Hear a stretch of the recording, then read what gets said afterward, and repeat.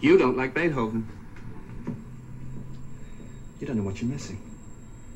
Overtures like that get my juices flowing. So powerful. But after his openings, to be honest, he does tend to get a little fucking boring.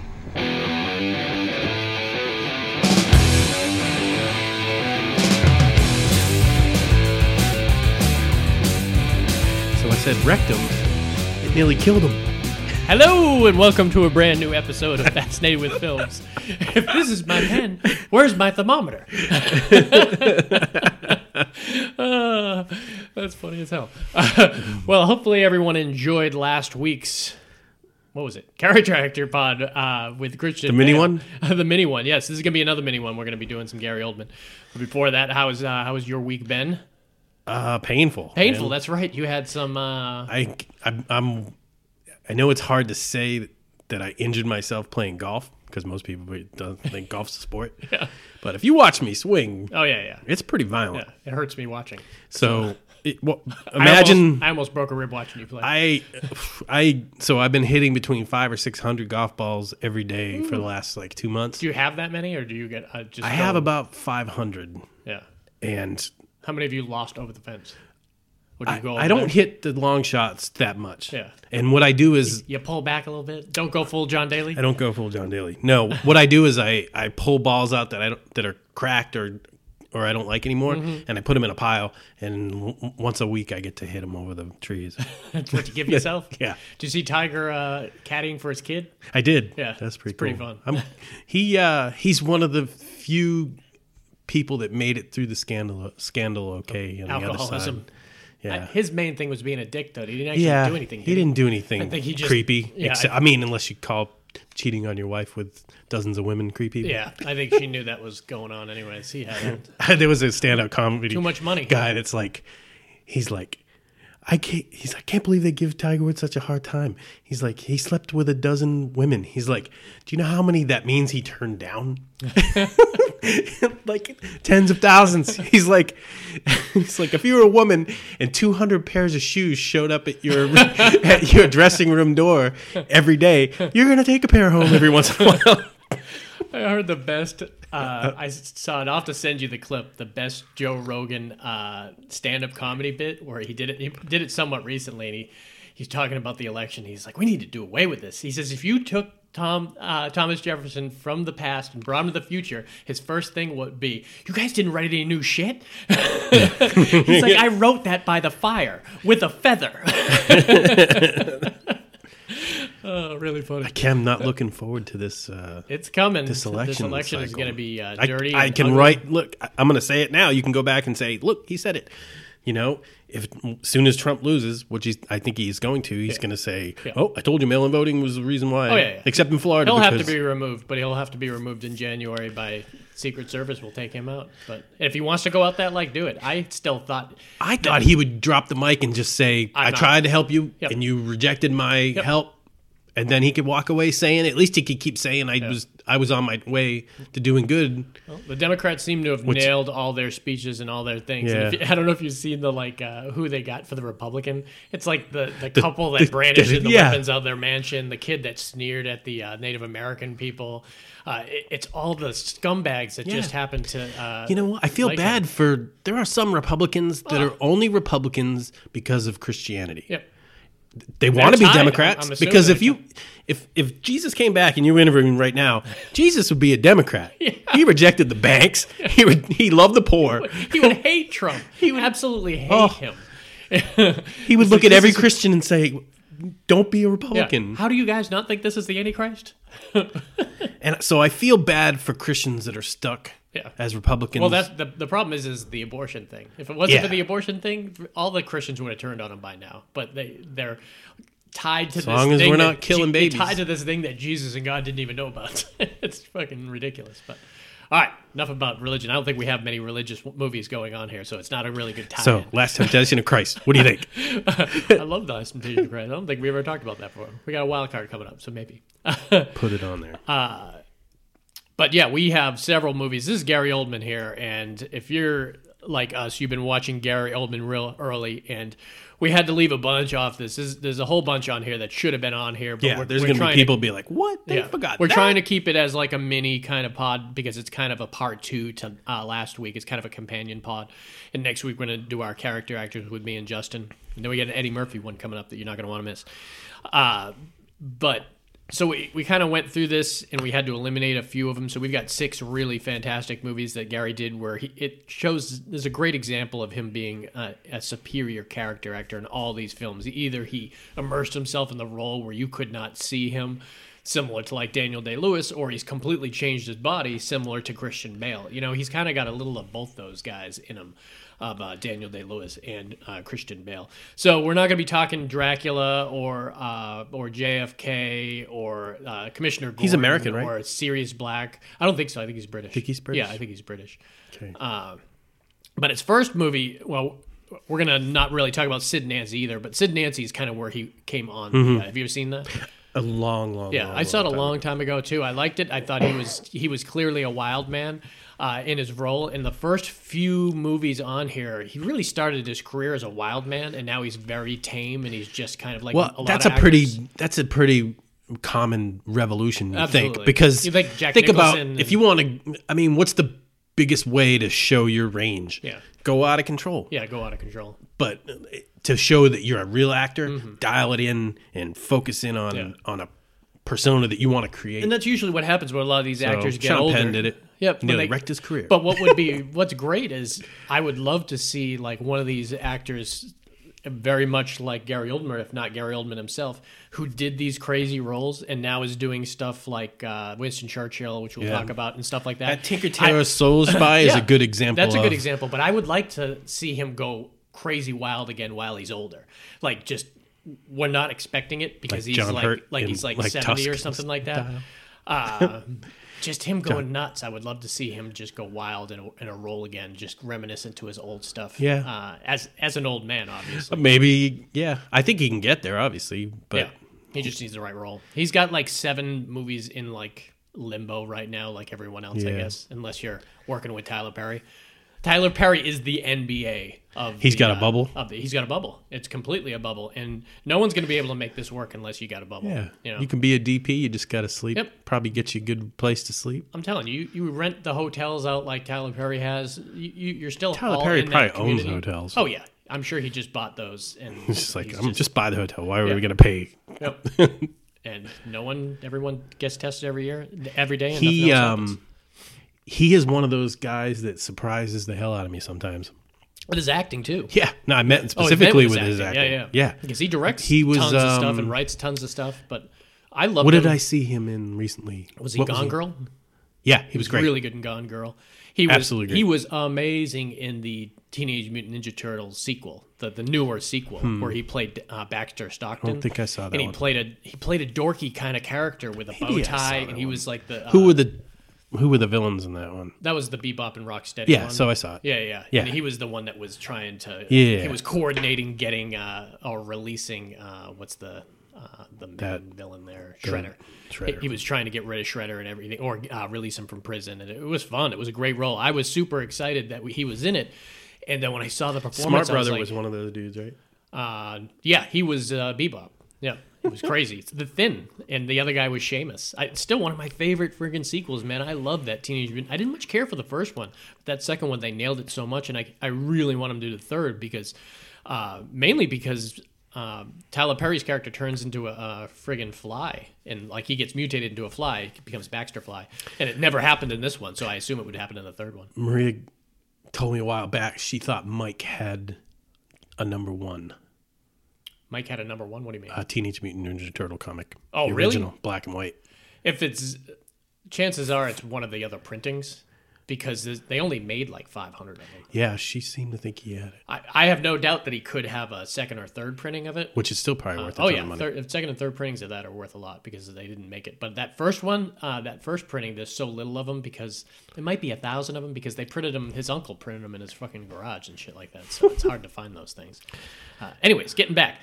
This is the first movie I saw Gary Oldman in, and he blew my mind. And he was the absolute wild man that he had started his career with in Sid and Nancy, and just carried. Whoever did this movie must have seen him in Sid and Nancy and been like, "We need this guy. He needs to be our wild man." And this is one of the better gangster movies that people don't know about. And this is 1990s State of Grace. Yeah, Irish gangsters. Irish Gangsters and Hell's Kitchen. Yep. Really, really good. And there was a little bit of it was in Boston too, but only at the beginning. Bunch of good character actors in this. Super good. So All right. we've got who we got? We got Sean Penn. Sean Penn, Robin Wright Penn. We got John C. We got Ed Harris. Ed Harris. We got The guy who played Ed Harris's Second Man. Second Man here was really good. And he's been in a lot of stuff. He He looks was in Russian. Waterworld. He was in Was he? Waterworld. He was one of the guys that was in the balloon with them, and he was really good. And so it's various.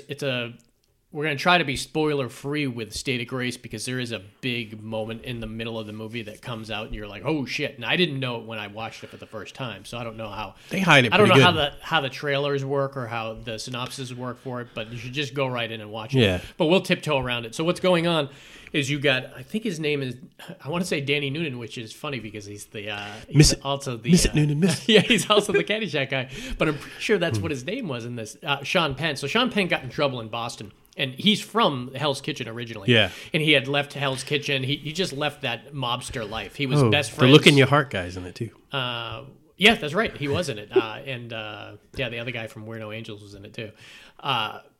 So Sean Penn comes from this life in Hell's Kitchen, and he's best friends with Jackie, played by Gary Oldman. And Gary Oldman's brother, he's kind of the fuck up brother in the crime movie, and his brother is His brother's sort of the brother's underboss. the high end man, like, but he's not really that great. He's good, but he's not that great at it. he's kind of just crazy.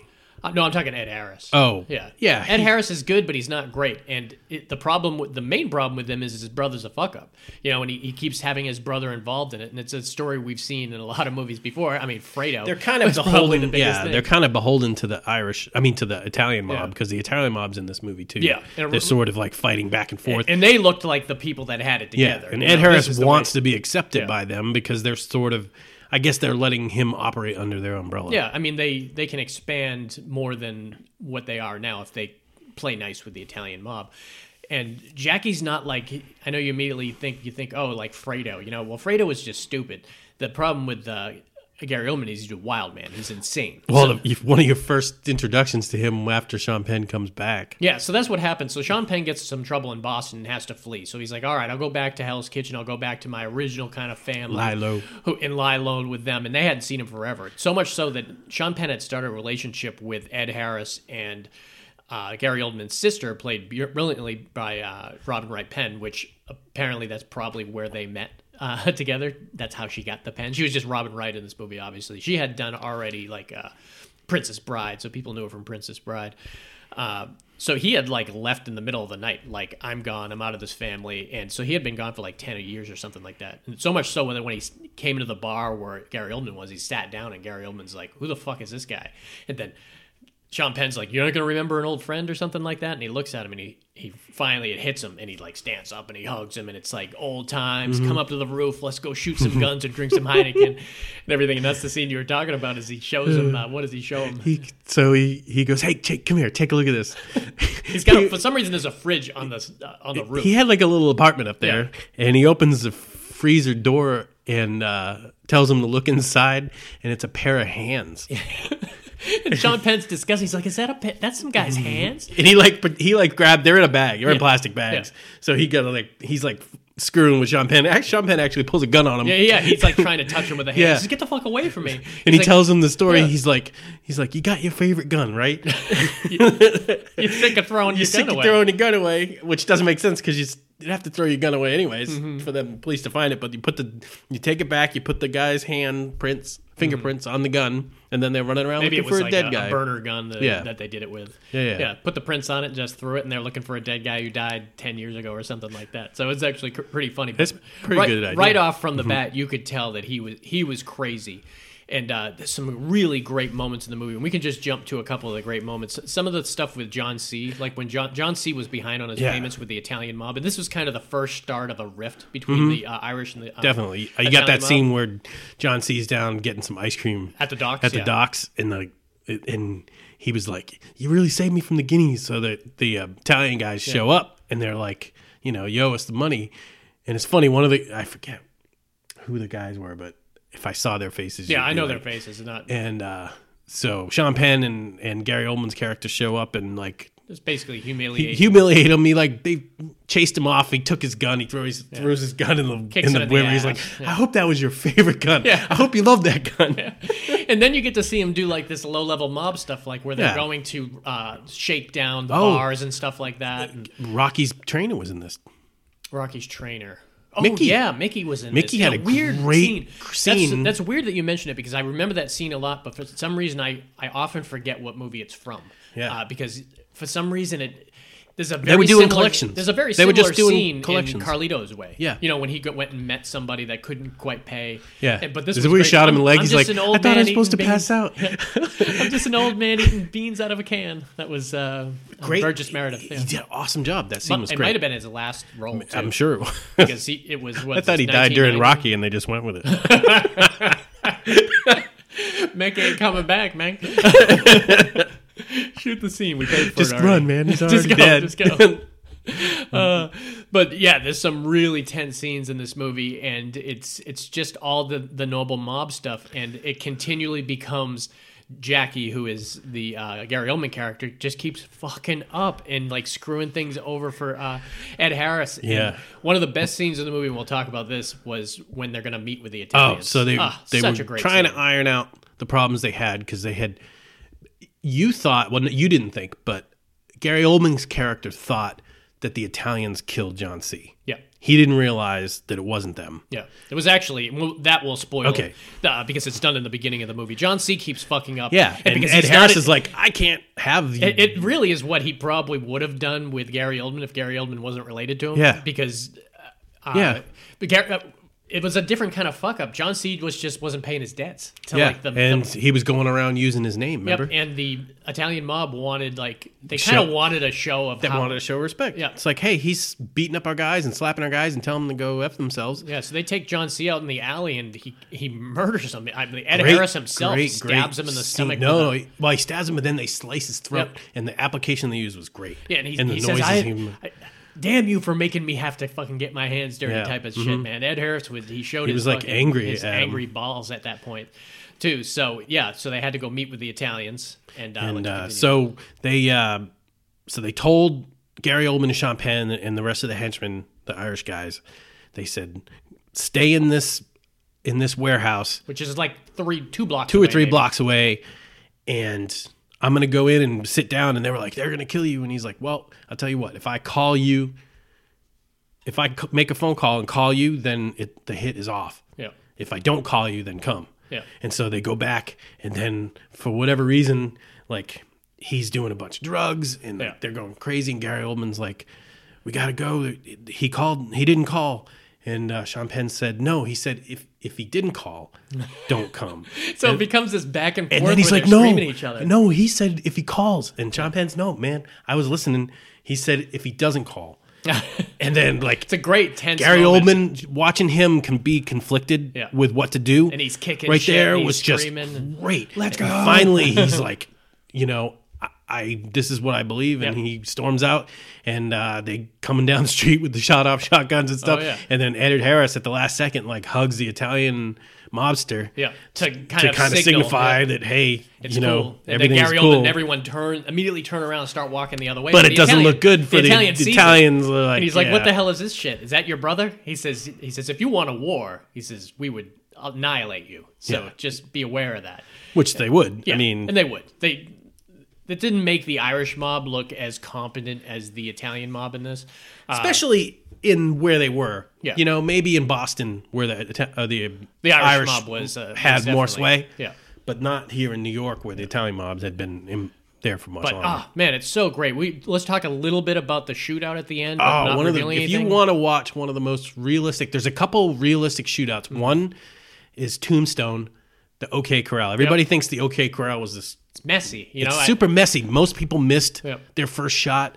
Like, people got to understand. And was it Glory that was trying to show this? Like they had the guy like shooting the target, the black guy shooting the targets, and he was hitting dead center, and then he put the gun next to his head and started firing. It's like, keep shooting, and he's like loading, and he couldn't do it. Yeah, it's one thing to be a good shot, Yeah. but it's another thing to have bullets whizzing around your head and someone shooting It's like back at you. shooting at a moving target. Sure, you can shoot. I can shoot a target, great. But if that target's moving and it's shooting back at you, and shooting back at me, that's where it becomes messy. So it's weird when you adrenaline see people. kicks in. You Trust me, I love John Wick like as much as the next guy, but John Wick ain't killing people like that. No, John. Not without getting shot himself, because There's a reason why movies they don't have to reload as why much. do these bad guys Always hire shoot 'em these, right between the eyes. Always hire these incompetent thugs Yeah, too. you would think. I tell you what, if I ran an evil syndicate, Yep. Best shooting shooters. school, you got to go to shooting school first, man. If you don't pass, ex-Navy Yeah. SEAls that are disgruntled, that's where you're I going. want to see your range time up. Text Dave if you're looking for jobs. Yeah, But yeah, it was messy, dude, and it was intercut with it was great. The Irish parade, And like it the was in St. Patty's Day slow-mo. parade, in slow mo, and oh man, it was Great. messy and bloody. Man, they had squibs like crazy on it. well, the and cool everything. thing was they did it in the bar, so like bottles were exploding. Yeah. And And- glasses were exploding, and And it people was were great because you would hear the bottle, because it was in slow mo, you'd see the bottle explode, but then you'd see like the reaction shot of whoever's Yeah. getting shot at. And there was like a great shot where someone got shot in the armpit. Oh, yeah. You're like, oh God, in the armpit. Everyone was getting shot in places like you wouldn't want to get shot. Or I you don't always normally see. appreciated in Godfather when they shot Mo Green in Mo the eye. Green in the eye. Oh yeah. That was I always thought that was cool. I saw was him like, the other day. Apparently he plays Joe's dad on Facts of Life. I was like, it's Mo Green. Mo Green. I love Mo Green, man. Alex Rocco. Yeah, so that's State of Grace. Like we said, there's some really great kind of twists and turns in it that we don't want to reveal. I think we did pretty good with that. So we're going to move on to the next one. This next one's going to be short. Butler did it. Damn it. Damn it, you couldn't keep yourself from doing it.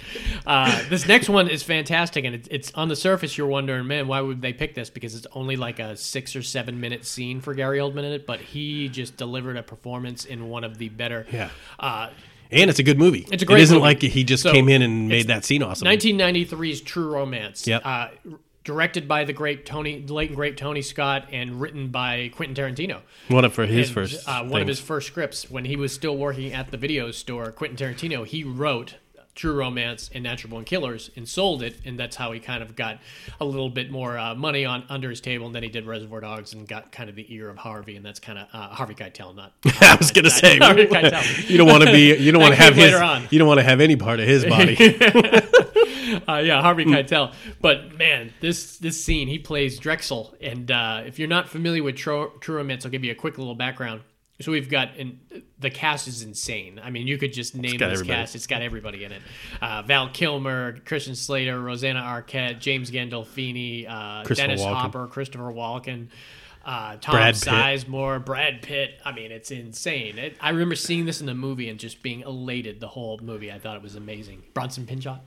I was surprised you didn't name him first. I know, what the hell. He is one of the greatest scenes in the whole damn movie. In True Romance, I mean, Gary Oldman has a scene with Samuel Jackson, one of the first roles he ever did, or one of the first, the first thing I think I ever saw Samuel Jackson was do Stax.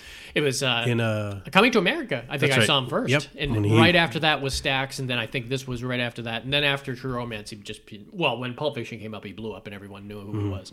Now he's contractually obligated to be in every third movie. Yeah. I don't know if you knew that. I did.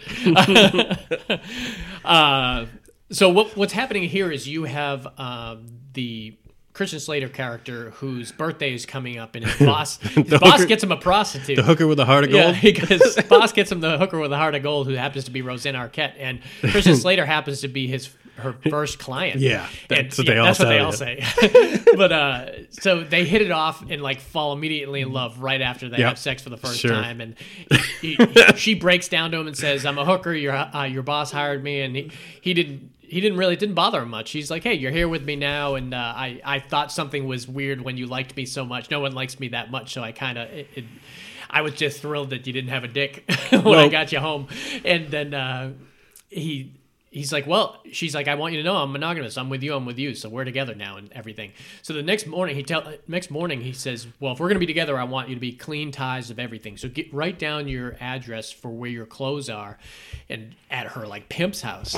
And, Buy new clothes, man. yeah, buy new clothes. And he's like, nope, I want to be the man. I want to come there and I want to straighten it out with him and tell him that you're with me now. And it would have been a short movie if they hadn't. Yeah, gone he over should have there, just disappeared and they could have gone off, but no movie, obviously.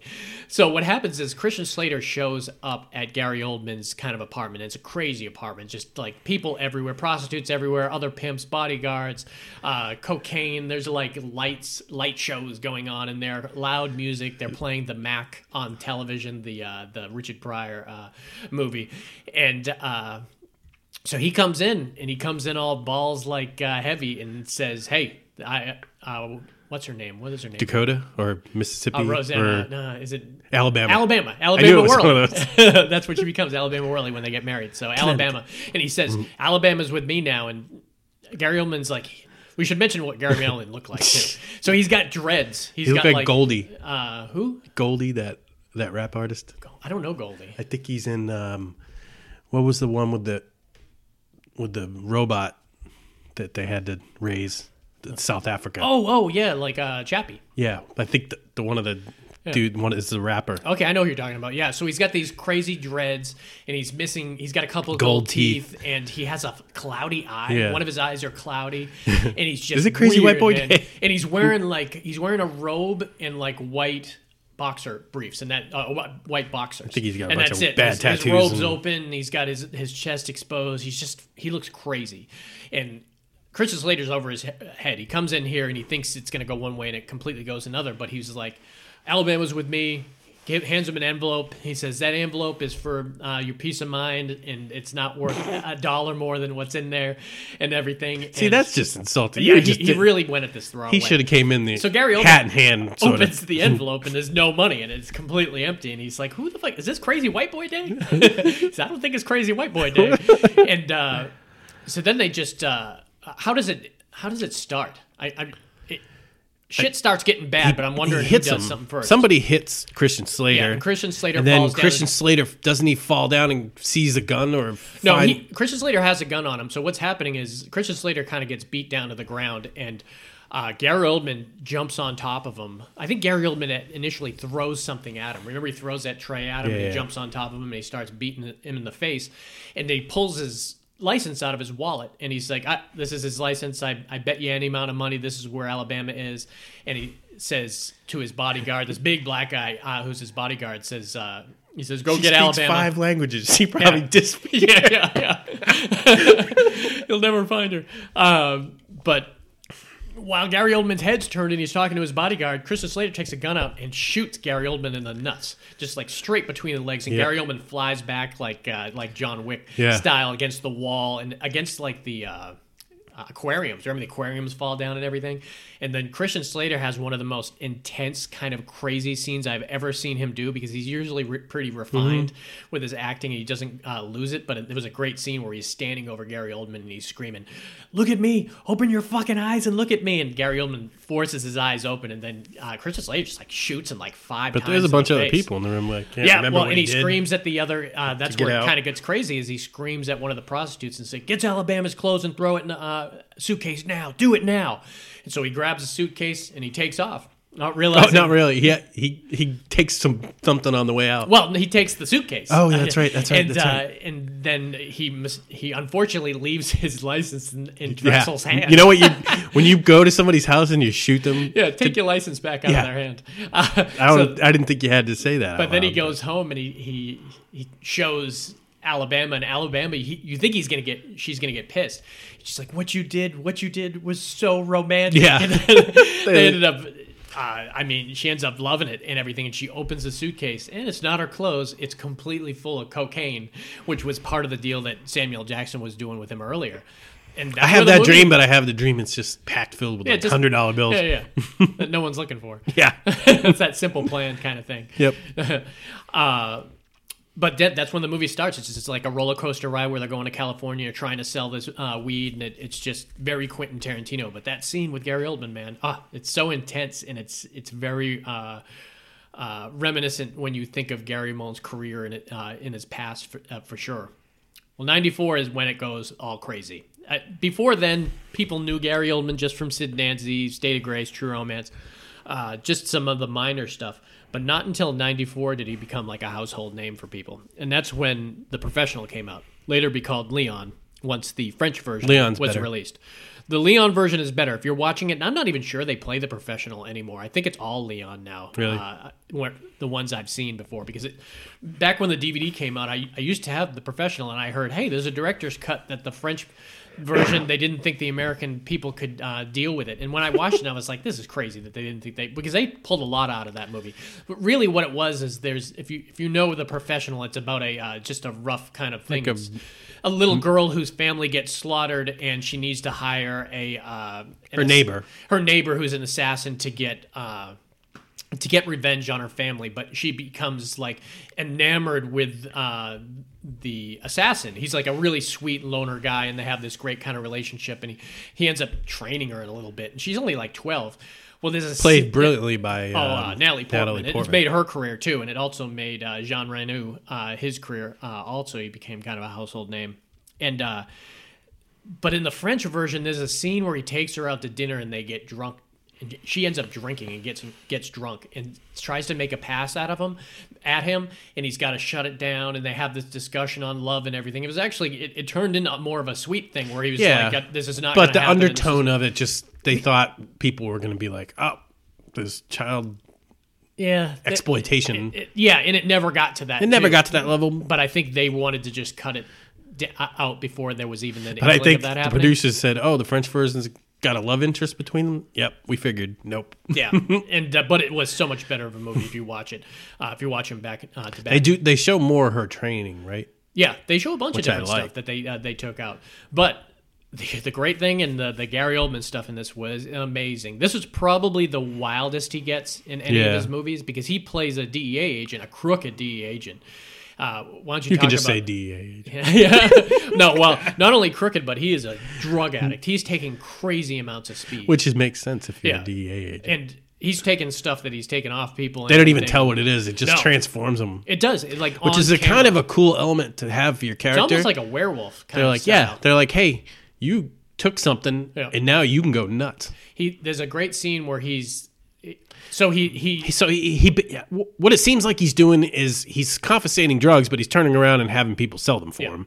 So one of the guys, the guy from Man Who Wasn't There, what was his? Yeah, Michael Bellucci. Yeah, probably in the most scumbag-ish role he's ever played. Yeah, because he usually doesn't play this. Actually, he's a neighbor of Jean Reno's. Yep, and Natalie Portman's dad. Natalie Portman's, and she's not. And the whole family is kind of fucked up. They're not the little kids. The little brother's probably not screwed up, but neither Natalie. So Gary Oldman shows up and was like.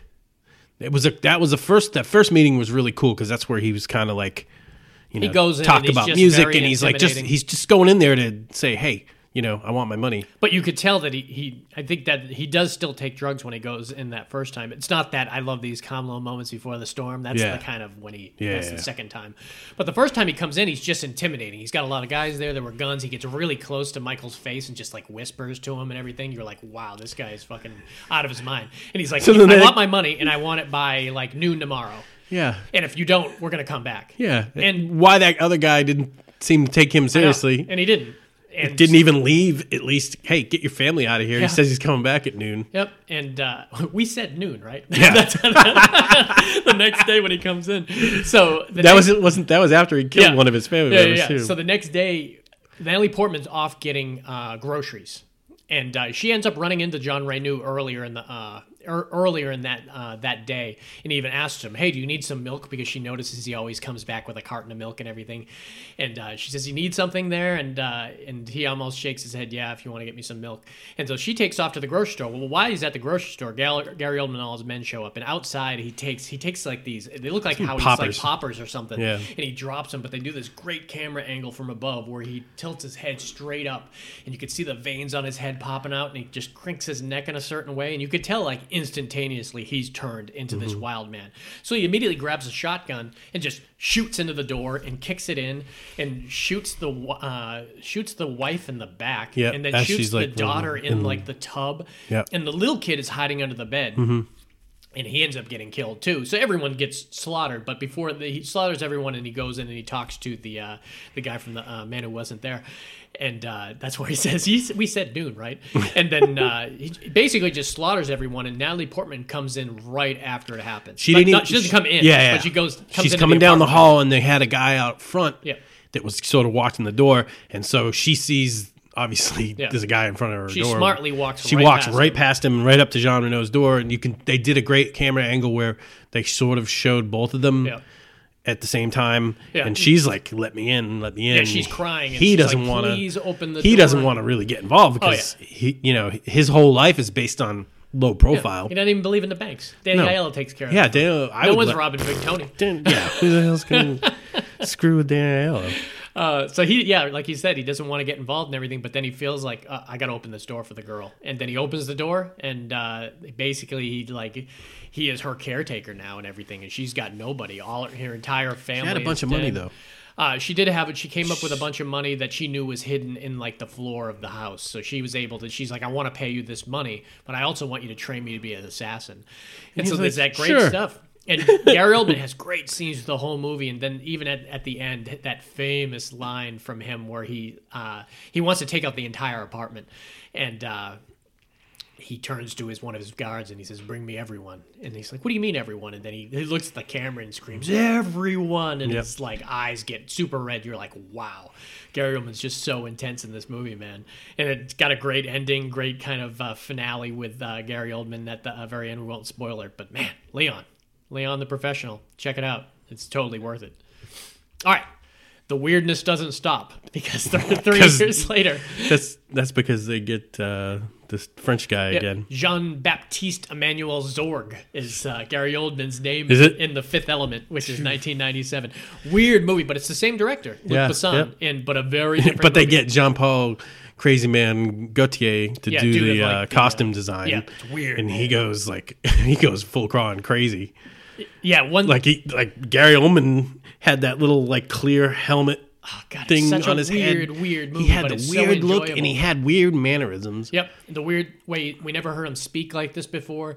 That's why I love Gary Oldman, man. When you hear him, it's very similar to hearing Daniel Day-Lewis for the first time. You're like, wait, that's how he speaks? That's how he talks? Yeah. Yeah. It's like when you realize he's not American, first of all, and then he's just very low-key. And you could tell that these character actors, they just use their acting as the chances to kind of go crazy on camera. You know, that side of them has to come out, and that's where it does. I mean, that would be the fun part about So Fifth Element, if you're not familiar with Fifth Element, it's a Bruce Willis sci-fi action movie where it.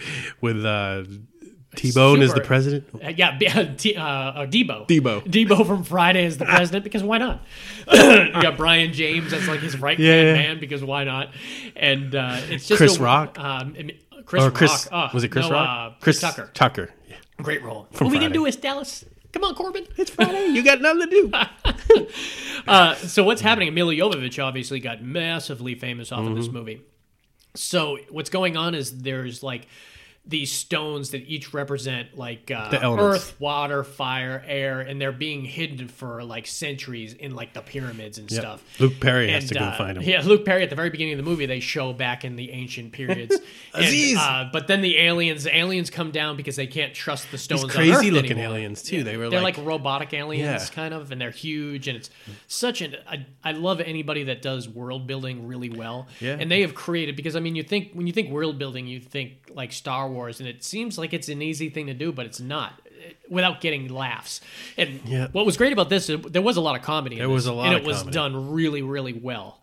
It paired well with the action. Multipass. He knows it's a multipass.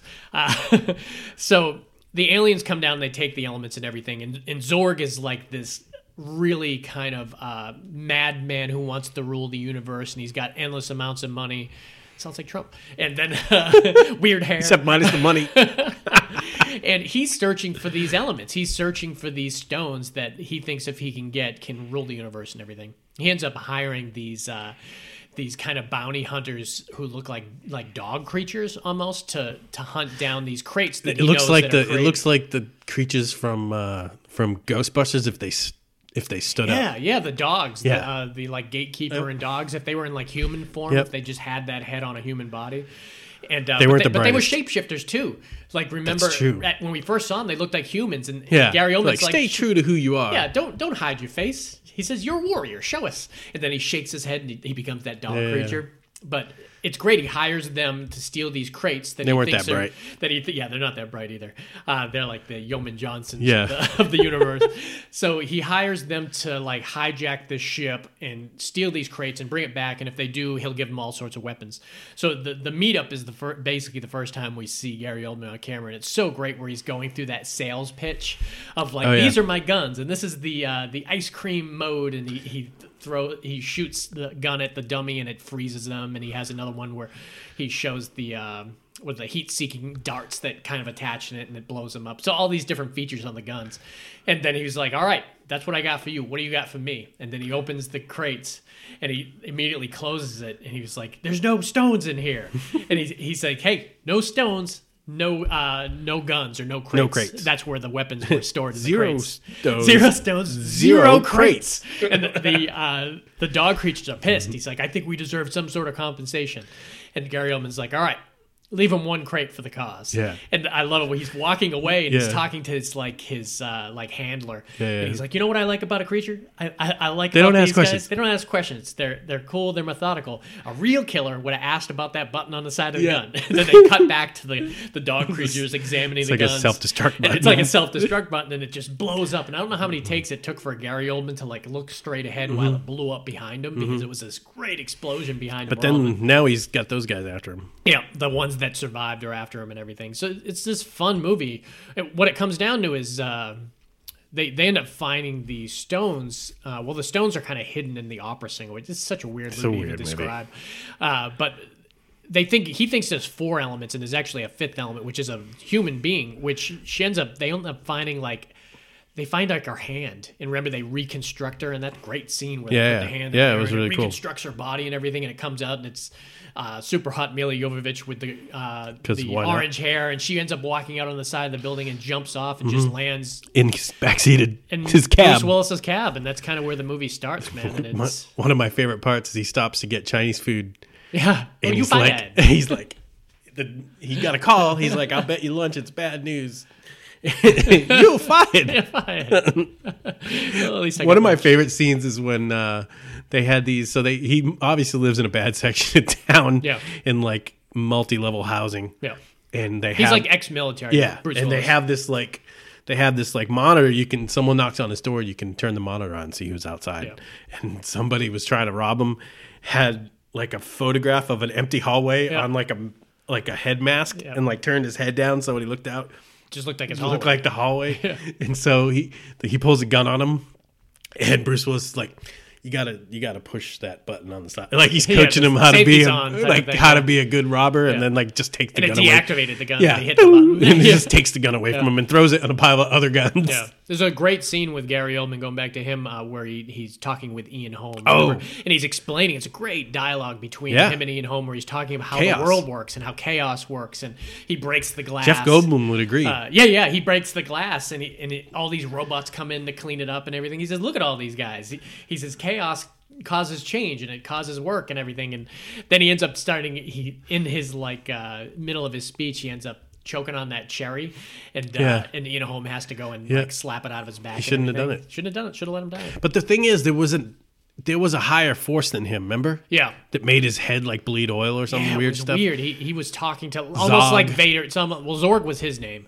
But it was like, he was almost like a disciple of this. It was like he was Being Vader. you never saw him. He was Vader, and he was talking to the Emperor type of thing. But he So- was kind of like an incompetent Vader. I'm really surprised they never did a sequel. Because this was right for one. When you go to that much trouble that to Flotsam, create the whole that last world. half hour when they had to figure out how Flotsam to Paradise? Flotsam Paradise. Yeah. His mom kept calling, "I gave birth to you. You're not gonna invite me?" You're not going to invite me." I'm telling you, it's weird, man. It's one of those weird movies that it's a good weird. Like when you watch it, you're like, wow, this is just ingenious how well this is done and how beautifully it plays out. And when you go to that much trouble to create the world that they've done, I'm so amazed that they didn't do a sequel. Like Chris Tucker's voice alone was God, crazy. He was so weird. What was his name? Ruby Rod. Ruby Rod. Man, he was crazy. He was like the ultimate game home show Yeah. host. That was wild. All right, yeah, that's Fifth Element, 1997. So we got a couple more left here. This next one, you wouldn't even know that this was Nope. Gary Oldman, and you didn't, did you? At first, When I first saw it a while back, I didn't. I had so no this idea. is 2001's Hannibal. Hannibal was one of the movies that I had to warm up to. I went back and had to revisit it, and I really enjoyed it the second viewing. I had some issues with it, if you don't know, this is like the sequel to Silence of the Lambs, and they, Jodie Foster didn't like the script so much that she refused to do it, and they were like, "Well, that's cool. We'll replace you with Julianne Moore." Yeah. And Julianne Moore said, "Well, I'm not going to turn this down, obviously." And I love Julianne Moore. I really do, but I didn't think this was a great role for her. And I can see why Jodie Foster didn't like it, because in the script, they were making Starling do some stupid shit. Yeah. They were having her make weird decisions that a crack FBI agent probably wouldn't do, and it bothered me. And it just kept going on, and I'm like, it's like the rest of the movie was amazing, but the stuff with Julianne Moore, you're like, get by this stuff. Because the stuff with Gary Oldman, with him and the French guy. the cop from Italy, yeah, the so Italian good. guy, yeah, and that was the great stuff with the movie, because speaking of the Gary Oldman stuff, the movie starts out with one of my favorite openings to like a horror movie. I love this. So what we didn't realize until the movie starts that Frankie Faison, who a lot of people know him from, he was in The Wire, but he was also in Coming to America. He was the one that switched apartments with Eddie Murphy. Yeah, you'll love my place. It's a shithole. And he's a character actor that everyone's seen over the years in many different things. Well, he also, in Silence of the Lambs, he was the guy that took care of Lecter. He was the one that told her to stay to the right. Stay to the right and I everything. meant right. That's a loaded weapon. But yeah, he played Barney. He was the one that kind of took care of Hannibal Lecter. What we didn't realize that once Silence of the Lambs ended, and that whole between the time Silence of the Lambs happened and Hannibal started, he got a hold of a lot of Hannibal Lecter's things, and he was selling it to like the Mason character, which is Gary Oldman, who was a victim. who was a victim of him, but he was obsessed with Hannibal to the point where he wanted everything he could find collectible for him. But what we should mention about Gary Oldman, and if you Google Gary Oldman Hannibal, you're going to see the most disgusting, like a face that looks like should be on that show Botched. Well, Because it was like picture like one of the first facial transplants. Yeah. It's kind of like that. It was like, horrible. It was bad because what happened, we have a flashback of the scene too, where Hannibal Lecter brings Gary Oldman home, and you could tell, I guess they were both bisexual because it was kind of a sexual encounter, but didn't quite get there. But he gave Gary Oldman, and Gary Oldman looked normal at this scene, and it's the only time in the movie he looked normal. He gave him these weird drugs, like crazy drugs that they don't even mention what it is. It was so strong. And that's the beauty of movies. Yeah. Like I don't think this drug would ever They make exist. this in a lab underground. Yeah. Came from Wuhan. No. So he gave him this drug, which Gary Oldman, once he gave it to him, he was so under the influence of Hannibal Lecter that he's like, I want you to cut off your face with this piece of glass and feed it to your dogs. And it was horrible. It was hard to watch. They did it in a kind of enough way where it didn't become too off-putting. They did that a lot. Where they show him slicing it and they show parts of the meat fall on the ground and the dogs eat it. It was more of like the feeling of what this would have to take. So he lived through it, but he lived completely disfigured. He's in a wheelchair. He looks like he We lost should tell a you lot of he's weight. ridiculously wealthy. Yeah, crazy Like wealthy. the scenes that they shot in the mansion, that was like Vanderbilt mansion. I think. Really, really, really, really great. Like 380 room mansion. The production design was rooms. really intense. So at the very beginning of the movie, Barney comes and you could tell that he's already brought him a whole bunch of stuff, and Mason's excited. He's like, "What did you bring me?" He's like, "Well, this is going to cost you like $500,000 or something like that." 250. 250, is that what it was? Yeah. $250,000, and he hands him a box. And you just see, and it's hard to see the face of Gary Oldman because he's reacting like he's seeing the greatest thing in the world, but it's hard to really inflect that with the makeup and everything. And he's like, cut him a check. Well, when he's now. looking at it, he goes, "How much?" And Frankie Faison said 250. Yeah. And then he paused for a second. 1,000. Yeah. And that's what he said. He says, cut him a check. Cut him a check. Right now. He wears it later on in the movie. Well, it zooms into the box, and you see that he's got Hannibal yeah. Collector's mask. And he's like, oh, shit, this is the creme de la creme of collectibles. No more biting nurses. And you definitely see him wearing it later on. But Gary Oldman, through this whole movie, he was my favorite They did some good thing. homage backstory, too, because remember you heard that he bit a nurse's nose off or something. They told Hannibal? They told that in Silence of the Lambs. Yeah. But you didn't see it. They showed it as a flashback Yeah. in Hannibal. So it was kind of cool. The some of the great stuff, like Dave said, was the stuff at the museum where was it just in got- France? Or was it was in Italy? Italy. It was in Italy. So he's on like the FBI's most wanted list. But Mason himself, Gary Oldman's character, has put out like a bounty. If you found Hannibal Lecter, I will Yeah, give you $3 million. $3 million or something like that. So this Italian detective ends up just by happenstance comes across. He's Hannibal investigating Lecter the disappearance of the museum director, which Yeah. Hannibal obviously killed.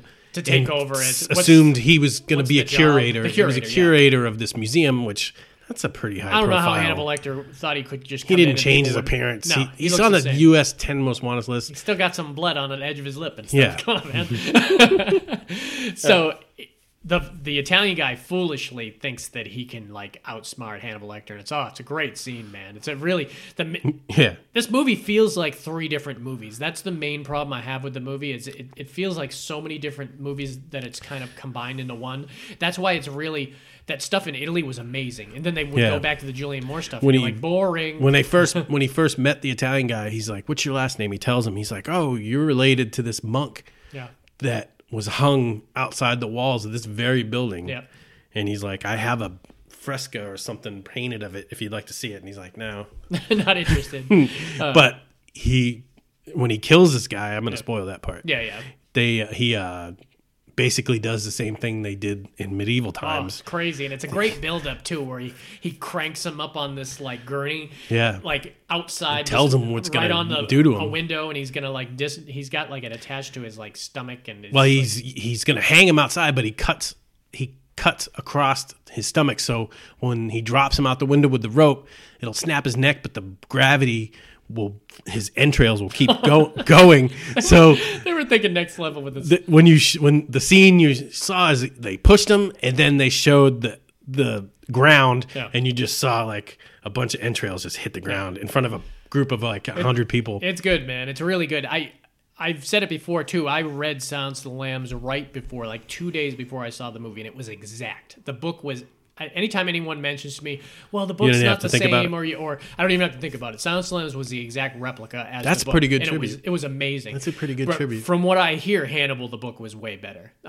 They must have done things differently or changed it, or maybe it's just because you're not seeing a different person play Starling, or Clarice. It didn't bother me that I'm not a huge just didn't Jodie think that- Foster yeah. fan anyway, so I like Jodie Foster, but it came down to decision making for me in the script. Where, yeah. where And like at some point, the way- he's releasing Hannibal Lecter. well, and I'm the like, way what I the look fuck? at it is, I think she knew he was never. He had plenty of chances to harm her. He was out and about. If he really wanted to kill her, as good as he was at doing that, Certainly, he could have. He but could have. Don't So put I- him in that situation where he's got to make that decision. You don't want to like poke the bear. And it was Yeah. kind of weird how it worked, but it was still a satisfying movie and a lot of elements in it. Like you I forgot said, the Ray Liotta scene. Oh, We don't- Ray Liotta scene for me was a little bit of a turnoff towards the end, but when I rewatched it, I was like, okay, it's a little bit better, and I liked the Ray Liotta performance and everything, and it really came down to like just some decision making for the Clarice characters for me, but it didn't ruin the movie for me for certain. All right, this next movie, and this was his like Charlize Theron moment, or his They did do a lot of prosthetics though, this was mostly prosthetics. but I mean, he didn't gain all that weight. He didn't gain a whole lot of weight. So what we're talking about is 2017's The Darkest Hour. And this is the one where he played Winston Churchill. But like when you think Charlize playing the monster role, or you think Christian Bale playing Vice, playing Dick Cheney, it's that complete transformation where you're like, unless you heard him speak, you would Yeah. not even know it was Gary And Oldman. it's really not hard to get into that character if you look like that character. And he's British, too. so And I'm he's sure British, too. he was very well versed in And Winston Churchill. Winston Churchill was really dry. Yep. Was like, I will fight them on the beaches, on the air, on the sand, and we do get on to the see land. that. So tell us the point in history that we're dealing with. So we're talking about right before World War II. Yeah. And we've Where- talked before how this is really a companion piece with Dunkirk. Yeah, you Like- can literally. There's a moment in the movie you could stop one and pick the other up. And that's how you'd do it. You'd watch Darkest Hour, and then For- in the middle and of then it, in the middle you'd of it. kind of stop it. Yep. You'd play Dunkirk, and then you you'd can go finish back. it out and watch it. Yeah. Should do that. I should do that. I think that'd be really be- good. I'm not sure I own. They the do a Dog. very good. I'm very impressed with the caliber of that gets treated. The history gets Yeah, treated oh, yeah, most yeah. of the time. Yeah. Like sometimes. Good buyout pips. Yeah. Nothing beats. Oh, when I you're can't doing wait well. for the Trump one 10 years from Oh now. God, it's gonna be Oh, amazing. it's gonna be awesome. We're gonna look really back and is. be like, how did we let this happen? No, it's one of those stains that it's like the Civil War. Or it's like any of those big stains in American history that we thought we were past, but we're not. Let's shut down voting sorters and Yeah. mail sorters Yeah. and He's take on- away mailboxes. And If this is a time capsule right now, so if you're listening to this, he's the Postmaster General is like in Congress right yeah, now. he's on- right about to see how he can steal the election. So stay tuned. Stay tuned. No spoilers. No spoilers. So okay, go back. So it's right before So it's we entered. Right? Right before we entered. So what had happened was Germany was already had internal rest. There was a lot of angry people that after World War I the Germans thought, hey, they've taken too much of our identity away. They weren't allowed to have a military anymore. They had a lot of restrictions on them from, I think it was the Treaty of Versailles was what the first war ended the first war. And so the Germans, with Hitler elected the Nazi Party, started doing. Did you hear my Boston accent come out there? I did. The party. Party. Fucking party. He was a big fucking party. I'm going to tell this whole thing with a Massachusetts accent. So he was like over here, and then so we're going to go over there and get Poland. So they started being aggressive. I think it's Neville Chamberlain was like, we've seen this before. So they were like, we got to nip this in the bud. And I think they invaded the Sudetenland, I think, in Poland. They occupied some place they weren't supposed to go. Yeah, the But Brits nobody- were on it immediately. but nobody's- with Germany, right?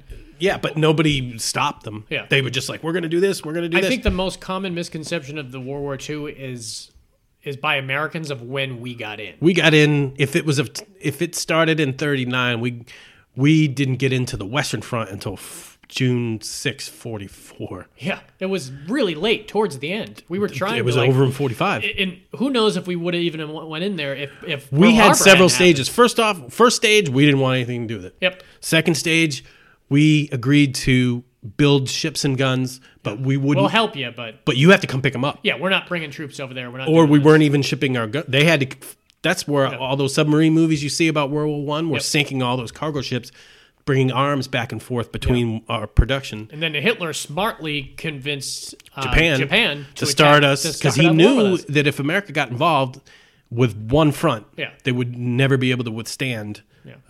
the invasion. Turned out foolishly, but It turned out foolishly. Well, well, the him Russians going to fucked- Russian, the Russia fucked them up. Him going to fucked Russia more in the than wintertime. I mean, Alexander the Great or Hannibal. One of yeah. the, it's like you should know you don't attack Russia in the wintertime. Yeah, it's like attacking Vietnam in the jungle. Yeah. Not too smart. Yeah, not too smart. It's their home territory. I know. What the hell? So we're getting ahead of ourselves. So Neville Chamberlain goes over, talks to Hitler, comes back with a signed document saying they signed a treaty, and I can't remember what the treaty was called, a non-aggression treaty. Yeah. Basically, they weren't gonna put their troops anywhere where they weren't already right now. Yeah. And so he came back and he was like, look what I did. This is great. And then Hitler used it against him and basically ignored the treaty. And that's sort of when Churchill's party was coming. Yeah. So He this was just- dealt he a was lot with elected him during getting this, elected. right? Yeah. I think they elected him because Yeah. of the Netherlands thing, And- and he was no nonsense. He's like, you will never stop them. They will completely annihilate us. And he had a lot of like opposition by his Yeah, own because people. he was willing to sacrifice every last man. Yeah. to- He saw the bigger picture. He saw the bigger picture, and When someone's going for world domination, you have. But to, I mean, it got down to the point where Dunkirk, they had citizens using their boats Yeah. to fight the war. and he's telling him he's rallying the troops. Yeah. You have to do this. I remember his main opposition in this movie was the guy who played Thomas Jefferson in the John Adams movie. Yep. Really well done. Also, Winston Churchill's wife in it was played by Kristen Scott Thomas, who I hadn't seen in forever. Yeah, I hadn't yeah. seen since like The English Patient. Yep. I was like, what the hell ever happened to her? But he was known. He was a drunk. Yep. Like, My favorite line from the whole movie is where he screams, "Stop interrupting me while I'm interrupting you." It's a really great scene. and you ever want to see a really funny excerpt on Churchill? Watch Drunk Histories. Oh God, with Churchill. I could imagine. Because Churchill came over to the U.S. to try to get support from FDR. Yeah, FDR. Yep. To come into the war. He knew that if America didn't come in, they were in big trouble. Yep. So he had to come over here and do like a tour of the states. And like him and FDR would stay up and get drunk, and it was just funny, his routine. He would have like martinis in the morning, and then he would take a nap. There's a movie about that too, isn't that the Bill Murray one where Bill Murray played FDR? Yeah, I didn't see it. I didn't see it, but I think that's what it was. When Yeah, they were that hanging tour. together. Yeah, that tour. So that was probably in the mid, like 43 or 42, or like to try to get Americans behind the war effort. Yeah. And, well, we were already attacked in 41. We were attacked from Japan in 41, so we didn't want to spread ourselves thin on two fronts we were either. just concentrating on Japan at that point. Yeah, well, we declared war on Japan on December 8th. What was the last straw that got us focusing on Germany, other than Japan? Or were at some point did that happen anyways? So the point where America entered the war, Because we entered because of the Japan thing. we attacked. entered, but we had no intention of going. We only declared war on Japan. Yeah, we didn't expect to go to Normandy. And then as soon as we declared war on Japan, Germany then declared war on us. Yeah. But it still took 3.5 years for us to go Normandy. over to for Normandy. Normandy was June 6th. It's 44. great. Really, you could set up a timeline of World War II movies to Oh, watch. In a you way. could like from- Saving you Private could- Ryan and The Battle of Britain Yeah, would the be Battle in of the there. Bulge, Battle of the Bulge would be in. I mean, right from you could that might be a clever 40 future- movies. That might be a clever you could do future from like podcast. 40, from like 35 leading up Yeah. to, because World War II started in 39. It's almost you're almost doing yourself a disservice if you don't include Band of Brothers. And to be honest with you, I know a lot about this subject, Band and of it's Brothers- mostly from movies. yeah, if you want to Historical get a movies. really good comprehensive look at World War II, from not as much from the Japan side, but from the European side, Band of Brothers really Yep. is. Like, I mean, the Pacific was accurate, Yep. factually. Just wasn't as good. wasn't as entertaining, Yep. as wars go. yeah, one of the best miniseries ever is Band of Brothers. Yeah, It I watch it really, at really least every other year. I feel that way with the John Adams miniseries too. If you watch that John Adams miniseries, It's all about getting absolutely people that phenomenal. are passionate behind it. And Tom Hanks and Steven Spielberg were Yep. executive producers on Band of Brothers. Oh, yeah. You know it's going to be good. Killer actors. They cast that really well, and a lot of those actors, if you go back and watch it, they're all famous now. It's the guy from Abraham from Walking Dead, and probably I don't want to go back too far off on this because we're talking miniseries now, but David Schwimmer was so good at that. You ever want to have a better opinion about him as an actor? Yeah, if anyone ever talks Gives shit you about the- Schwimmer, yeah. you mention Band of Brothers and Yeah. say, fuck you. My favorite. I don't want to. Yeah, I don't want to Take get that, too. Joey. But I like when he's a hard ass drill instructor, and he wants to give everybody. He wants to lay back and give everybody the day off. He's like, all right, do some light PT, and then go to the mess hall. I'm going to have him cook up a big spaghetti dinner for everybody. And so everybody's in there enjoying their garlic bread and spaghetti. He comes running in. We're running up the hill. Yeah. Remember, he made everybody run up on a full stomach They're of all puking spaghetti. their guts out. Oh, God. Yeah, it was a fantastic miniseries, and So- a lot of those actors. Yeah, Yeah, it awesome. The Darkest Hour is awesome. You get to see a lot of parliamentary Yeah. procedure, And you which get is to see always that- fun. You get to see that big speech, which is very famous. Did you ever watch the? I've watched Parliament discuss stuff, especially when Tony Oh, Blair they was get- in there. yeah, they get they scream they and yell at each yell other. and hiss and call each other names. Yeah. It's way like weird. you can't talk in the American Congress if you don't have the floor. Yeah. You can't just stand up and start talking. No, it's wild. I've seen some arguments going back and forth. The Brexit thing was like out of control when they were arguing that there. It's really nuts. But that famous speech that Churchill did was I always remembered from my Iron. I'm a huge Iron Maiden fan, and that song "Aces High" opened with the speech. Yeah. So whenever I think mean- of the Winston Churchill, I automatically think that we're gonna attack They're- them in they're the all air, English, right? And what's that? Yeah, they're all British. So that was a big moment for them. But super famous speech. It one of was the more their. famous It was speeches. their. If you think contextually about where the British Empire was up to that point, it was there was an old saying that said the sun never set on the British Empire. Yeah. Because they had in India and South America, everywhere. They just had British colonies everywhere. And this was their moment where all of that could have ended. If They certainly didn't want that to end. I mean, there's one good movie, and I can't remember. Maybe it's the Battle of Britain, where they had the old people in radio towers around the coast. Tor. Yep. Yeah. Yep, I really mean, good. though that bombing, the Germans just had superiority. Yep. And would come over and decimate. London was decimated. People were living in train stations, and I think this highlighted a lot of that too. Yeah. Whereas the citizens were underground. It's crazy. It's a great part of history that people should not ignore and should know more about. And like you said, you can literally pick like one. Unless you're of German 20 and you're like, said nothing happening. Well, in they've that completely time changed period. themselves around, too. 42, 43. I don't think I can remember. I don't remember. I remember somewhere around 50. Didn't we help you build the bomb?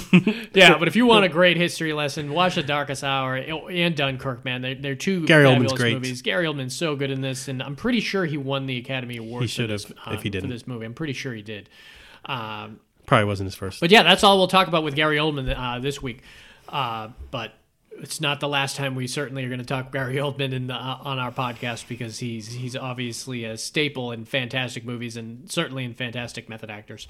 And we'll do more method actors too along the line too. There's so many to still speak about, and some actresses too. Like we've mentioned Charlize a few times. Charlize is still nailing every role she's in, and it's definitely on that level with a lot of these old school actors with kind of her craft. But yeah. Next week, character actors. Another group of people that are sorely overlooked, but they put so much in.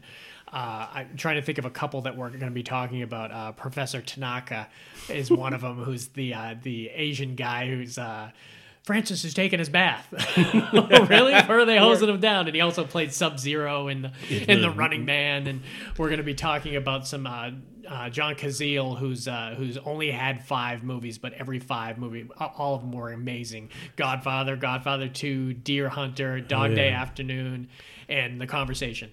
5 movies. Then he died, and he always played a character actor, never a star, and he's upper echelon type character actor. So we're going to be talking about that.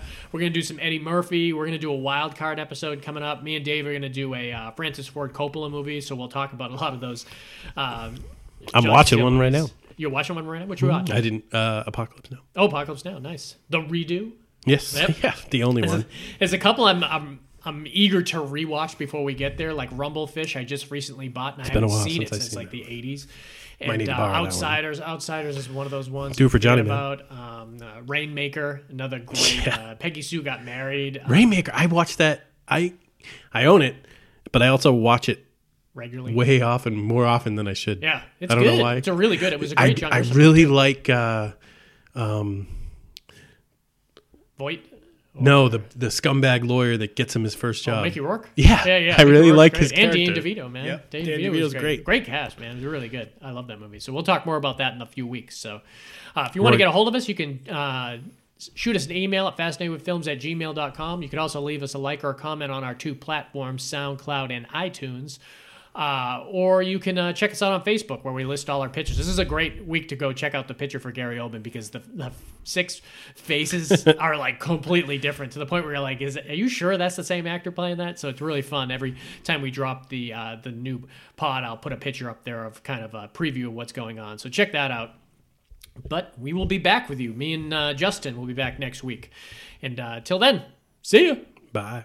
Look at my fingers. 4 stones, 4 crates. 0 stones, 0 crates!